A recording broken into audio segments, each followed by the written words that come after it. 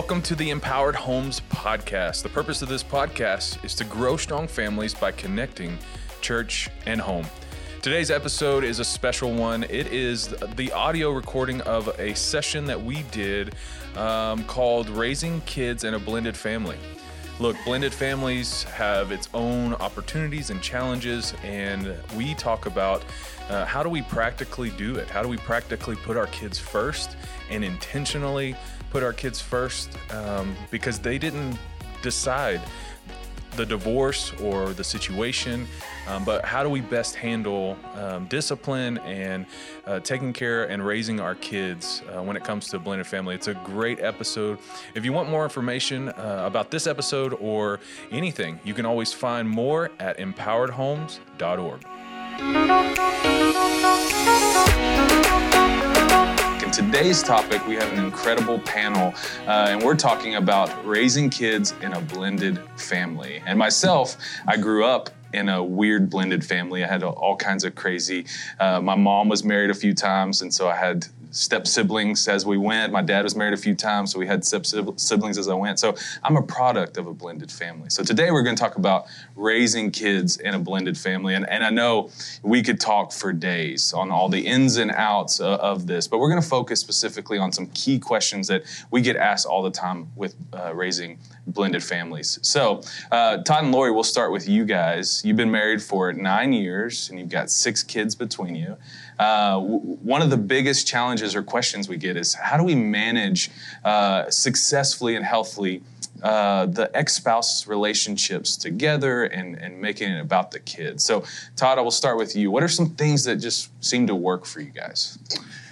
Sounds like you can answer the questions better than you've lived it already. I think for us, we want to make sure that we filtered those relationships with ex-spouses through the filter of what are our kids experiencing, what are they thinking. I think of different events in their life, especially as they were going through school, into college. We, of course, attended those events, basketball games or cheering events or those kind of things. And ex-spouses are always there, obviously. And we would always go straight to them. When we would walk in to a facility and greet them, often... We would even sit with them. We would sit with them, yeah. Okay. And because we know that our kids are sitting out there looking for their parents. And oftentimes at the end of that event, parents split up. We tried to just stay together so they could feel somewhat of a normal experience. So even though it was uncomfortable maybe for you guys, you did it. Yeah, it wasn't the first thing we thought of we wanted to do. But it was the best things for the children. Wow. And I think of events like birthday parties, graduation parties. If we hosted those, we always included their mom or dad and that extended family. Wow. Yeah, you guys are talking about doing the same thing. Well, yeah, interestingly, weddings. It goes on, right? 19 years, so now we're into weddings and high school graduations. So we've invited them over to, pre-engagement parties and that sort of thing, taking pictures with them at graduations with the ex-spouse and us. She was taking the picture, so. Yeah. It gives you a lot of good giggles when you're alone. That's right. That's awesome. And I know Todd and Dan and Judy, you can chime in too. I know one of the things we talked about was sometimes some insecurities may pop up with, driving to meet the ex-spouse or texting or speaking to some of that. Well, there has to be communication, obviously, especially when they're younger. And that does fade away as time goes on. But there has to be communication in order these kids are moving back and forth from home. And we always sort of felt that as they got to an age that they can make the decision, they made the decision. I understood that my kids are probably going to want to be with their mother. I'm not a mom. I'm a dad. There's something different about that. And the reverse was true in our home. And but we still encouraged them to go, Lori's children, to go see their dad. And mine would come, to our house as well. But anyway, the communication between ex-spouses is so critical that be cordial, so the kids don't experience a negative impact of that. We never spoke negatively of ex-spouses in front of our children. And we didn't either. And the other thing I was going to say on insecurity is just that, you need to be communicative with your new spouse and make sure you're sharing the information that is going back and forth. There can be lots of reasons for insecurity with ex-spouses, and so we just made a point to share exactly what was going on and being completely open. That's huge. So what I hear with ex-spouses is, one, communication is key, making sure you guys are communicating with each other and making sure you both know what you're communicating with the spouse, but also making it about the kids. Maybe it's uncomfortable, or maybe there's some awkward times, but what's best for the kids is, I think that's a huge takeaway when talking about ex-spouses. And another element of ex-spouses is extended family, of having to kind of manage with that. Judy and Dan, you guys have been married for 19 years. You've got 4 kids. What are some things you guys did when it came to extended family, aunts, uncles, grandparents, and all of that? I'll start, and you can jump in if you want. First of all, we tried to extend the vision of our family as a family unit. We wanted to reset that we're a single family unit now, and we tried to extend that vision to our extended family. And so for holidays, we would encourage them where it made sense to call the grandparents by their pet names, granny or granddad or whatever it may be. We worked with our grandparents to include them and to be the same with them. And so, they were participating in the white elephant gifts. They were getting the same number of gifts. If they couldn't be there because of the visitation schedules, we would make a point to actually plan an event with that grandparent so they could have that time. And it became really important to the kids, so much so that, even our exes on occasion would actually change the schedule so they could go be a part of that event. That happened after many years. That didn't happen right away. But wow. And I feel like we were super intentional about making it exciting and building the kids up so that they would want to be a part of it. But in the background, we're working at where they could be a part of it. And gotcha. we worked real hard to kind of paint a picture for ourselves and our children, and it just seemed to extend out to extended family. But the rough spots, I think the things that were the hardest are the extended families of our ex-spouses, because we only could do so much. So I feel like there probably we had to keep our mouth closed a lot about some things that were going on in other extended families. But we were just super intentional, because we knew we wanted our kids to feel a part of everything. Yeah, and keeping the kids up front, Yes. They have no clue all the communication you're doing behind the scenes to try to make this happen. That's amazing. Well, the fact that the intentionality is the key. Somebody has got to be the one that takes the brunt. Is the bigger person. Yes. Yep, and says, I'm not fighting through this. I'm not going to expose my children to this. Wow. That we're going to make sure that on this end, they're getting the best we can give them, and that is the least amount of disruption in their life as possible, considering what they're having to endure that they didn't sign up for. Wow. Yeah. Building on that, Todd, the one thing we've talked a lot about is you got to kind of check your ego at the gate. When it comes to your kids and extended family members and exes, you may be really frustrated. You may be angry. There's a lot of emotions that go with that, but the kids don't need to see that. So you kind of have to swallow that a little bit and do exactly what's best for the kids. And that sounds easy to say. It's not always easy to do, but it's really, really important. I wanted my house to be the greatest place where they wanted to come, and I wanted my mom to be their granny. So it was hard to. There was a lot of times where we had to kind of step back and kind of elbow each other, go. Was there ever a time that you just messed up, or you kind of said something? How'd you respond and kind of fix that with the kids? I'll tell you, probably looking back, one of the hardest for me was my family. We have a lot of strong family traditions at Christmas, and I wanted my stepsons just to fit in that seamlessly. And probably at the very beginning, I kind of forgot that they had this whole other extended family on their mom's side. And I was just like, but ours is so fun. But it wasn't a competition. So I had to step back, and like Dan said, we had to check our ego quite a bit. And you know, it's not always welcomed from the other side. You know, it's not always that they're going, oh, I want to participate in this, what you're trying to do. Oftentimes you end up in court cases, you know, with ex-spouses. We never expose that to the children. They never knew it from us. They may find out from a spouse.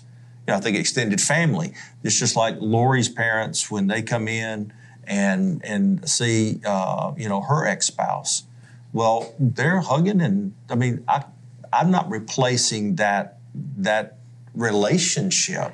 That's where you have to check your ego, and you often get called the wrong names. Yeah. Yeah. And so, and you just roll with it, you know, and you have to do that. Yeah. And literally, you're doing that not only for yourself and for your relationship with your spouse, but for your children, so they don't see a friction. They don't have to feel. They can laugh along with it and keep rolling. Yeah, it sounds like being intentional takes a lot of effort and energy that many people will never see. And and your kids may never see. You know, having older kids, have they ever come back and said, "Hey, I recognize that this," or "Thank you"? Have you had that yet? We have. Yeah. We have. So our kids are all older and on their own, and it's been really neat that they'll come back and say things like, "Oh my gosh, I just thought Dan was, you know, always, you know." I can't think of an example. Wonderful. Yeah. Wonderful. That's it. Yeah, wonderful. You know, that he was always the leader of our house, and they have no idea of what we did behind the scenes to make that happen. Yeah. I think they just recognize how hard it was. You know, they Yes. when they were living it, they didn't know, but now they can see it. They have their own friends. They, you know, and so I think I don't know if they've ever really said thank you, but you can just tell in their attitude towards us that they appreciate it, which is wonderful. And they choose to spend time with us now. You know, we think of them as our kids, but you know, my kids treat her like a mom. I mean, they also have a mom, but they treat her like a mom, and her kids treat me like I'm a dad now. And so that's been earned over time, but it wasn't like that in the beginning. So that's one of the ways you know is the way you're being treated. And, I think of our oldest, where she now is doing the same work behind the scenes to make sure that her dad is not placed in an awkward position with her mom. And I don't need that. We don't need that. But as she has our first grandbaby, and so that those birthday parties, she tries to work that so there's not this awkward time for us. And she doesn't need to do that, but that's getting it. That's her way of saying thank you. Is I recognize that I can make this better. Yeah. You know. And so for, you know, I'm just thinking of if someone's watching, of just going, you might be right in the middle of it, and just continue pressing into being intentional and putting the kids first, so that when they do become adults, they'll be able to recognize those things. You made a great point, Bobby, and they may not say thank you, but they do finally understand. Yeah. They do understand. They finally understand, and they look back and they go, oh, now I can see what was happening. That's huge. And so you have to stay the course. That's huge. Well, I think also communicating with your spouse, being intentional with your kids, but having that one-on-one communication without the kids, it was so important for us. That's awesome. And just the dynamics that come about in the middle of raising a blended family is just, there's so many. And like I said, we can go and talk on so many, but the big one that always comes up anytime we talk about this is discipline. Mm-hmm. How do we discipline together? What are the rules? What's successful? There's so many different questions that come about. And so, Dan, we'll start with you. What worked for you? I think probably the main thing is early on, I didn't try to be the heavy with her kids. You know, I think you even kind of wanted me to be that in the beginning, but I said, you know, I haven't earned that place yet. And so early on, I wanted to be someone they respected and trusted. But when it came to the real discipline part for her kids, I would let her do it. And the same with mine. And we would talk behind the scenes. If we had a disagreement, we might go back and talk about it and maybe even adjust a bit. But in those early days, we clearly let each other discipline the other's children. But there was a point over time when that changed. And I can remember one specifically when, you know, her son told her to shut up. And, you know, I kind of raised my voice and said, that's my wife. You can't talk to her that way. That's your mother. You must respect her, and you can't talk to her that way. And because I had never done that, he really took it seriously, apologized, and it worked. It was just fine. But that was an example of. So you do reach a point where you can engage and be a part of it. I think, as a young mother, the thing that I was always taught is rules without relationships lead to rebellion. And I feel like that Dan took the time to build that relationship before we ever started any disciplining each other. And even today, even to this day, we play good cop, bad cop, where we're not both on them at once. And we still kind of take the lead with our own kids. But because he has that relationship, the respect that my children have for him is unbelievable. That's awesome. It's nice. Lori, what about you? What worked for you guys? So the same. We parented a lot like Dan and Judy did. We decided early on that I would take care of the discipline for my kiddos and Todd would take care of it for his kiddos. And as respect was earned for the other, we would start playing a role, but it may be just being in the room, being a figure there. Yeah, that's good. And I mean, unless I was sinking, I may look to him and be like, okay, I need help. And the respect part was big. Todd tended really not to ever say much unless there was disrespect, that was brought into, and then he would step in. And in the same fashion, he didn't step up a lot in front of the kids. So when he did, it got their attention. They were like, "Oh, he means business." Yeah. That's awesome. Now, for me, there was a phrase that I remember vividly in middle school because I was a perfect angel in middle school, saying to my stepdad, "You're not my dad." Yeah. Did that ever happen with you guys? Did you I hear never that? got that. I did. Normally, the only time, as Lori said, that I was brought in was she would literally go, "Can you help me?" I mean, she would say this with one of the children sitting there.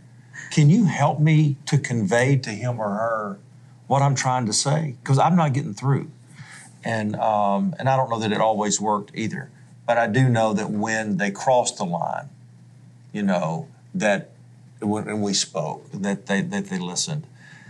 They never said to me, "You're not my dad." I always made it very clear I wasn't their dad. That you've got a dad and you respect your dad.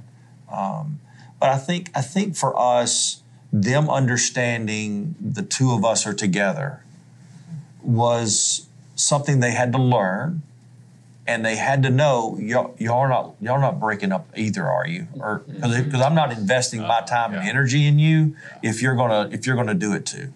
But once they understood that we were together, then, which was, I would say, it was a year or so, then we could sit down together with them. And again, it may be the parent, the biological parent that's actually correcting something, but the other one's there, in support of that. Yeah. So it sounds like you guys have. What about you guys? Did you ever hear that? I don't remember ever hearing that either. I mean, very similar to Todd. We just didn't, I actually acknowledged the other parents and we would talk about it in that way. And so in some cases there might be discipline that would be different, where they might do something different on the other side. And so we would talk about that, and that there is a different way of parenting and it is a choice. And we're not always saying ours is better than theirs, but this is the way we do it. And so this is what the rules will be at our house, which is really hard for the kids, right? They have some different rules in different houses, but you just try to explain it to them. I think I was afraid of that. I was afraid There was for a my fear. stepsons to say, "You're not my mom." Yeah. So I feel like I worked really hard not to try to be their mom, but to be an authority figure. So it's a little bit of a hard line, but I remember thinking, I don't want them to ever say, "You're not my mom." Yeah. Well, I think that you also should never apologize for the fact that you may discipline children that live in the same house differently. And just because that's not the way that you're having to learn each other in how to discipline. So you have to give each other a break. And so, but the kids, they're going to say, "Well, so-and-so, they did this, they got away with it or whatever." Well, not only are you disciplining this person, for whatever this problem is. They're being disciplined by your ex-spouse. Yes. And so you're playing a three-way game of trying your best to do what's best for this child. And so that can be tricky, at times. Yeah, it sounds like even with managing with ex-spouses and extended family and discipline, communication between you two is essential, right? So what did y'all do? What are some practical things that you did to make sure we're going to stay on the same page? Well, I would say we're oftentimes not on the same page, right? Yes. Right? Yeah. But they never knew that. Right. Yeah. And so we would get behind closed doors and work it out. We would talk about it before we would ever go have the Gotcha. conversation with the child, just to see where did we stand, how are we going to work through this. Did we always agree? No. But we at least knew, so one of us wasn't blindsided, by that's how you handled that. Right. Because you've got all these kids living under the same roof, and potentially their consequences are different. Yeah. Yeah. Yeah, I was going to say the same thing. I mean, we talked some about it probably before we were married, but honestly, you can't talk about nearly enough at the beginning to really handle it. But so there's a lot of conversations after the fact behind closed doors. And I think also you have to kind of be fluid. Like, I had some pretty strict rules, but my this is really stepsons didn't necessarily have those same strict rules at their mom's house. And so I had to kind of check my ego, and I had to kind of stop and say, who cares if they don't eat their carrots? I don't want my house to be a bad place. Yeah. I can remember. Yeah, she changed some rules. I just changed them for everybody because I thought I don't want to be. You just have to be fluid. You have to be flexible. Man. So what I hear from you today when we're talking about raising a blended family, it's all about communication. That's a huge one between you specifically and making sure you guys are on the same page. And even if you're off it's the same page, you go regroup before you get in front of the kids. So communication is key. The other one is keeping the focus on the kids. What's best for them? Not necessarily, I may be upset or this may be awkward for me, but what's best for my kids? And then lastly, of us understanding that we got to be flexible. I think that's a key, not only for you guys, but for the kids as well. Learning what flexibility looks like is just a huge takeaway for us. So I just want to say thank you for sharing about your families today. Those of you watching, just wanting you to know that we have a ton of resources on raising blended families on empoweredhomes.org. We got worksheets, we have outlines and discussion questions for you to access. Guys, thank you so much for being with us.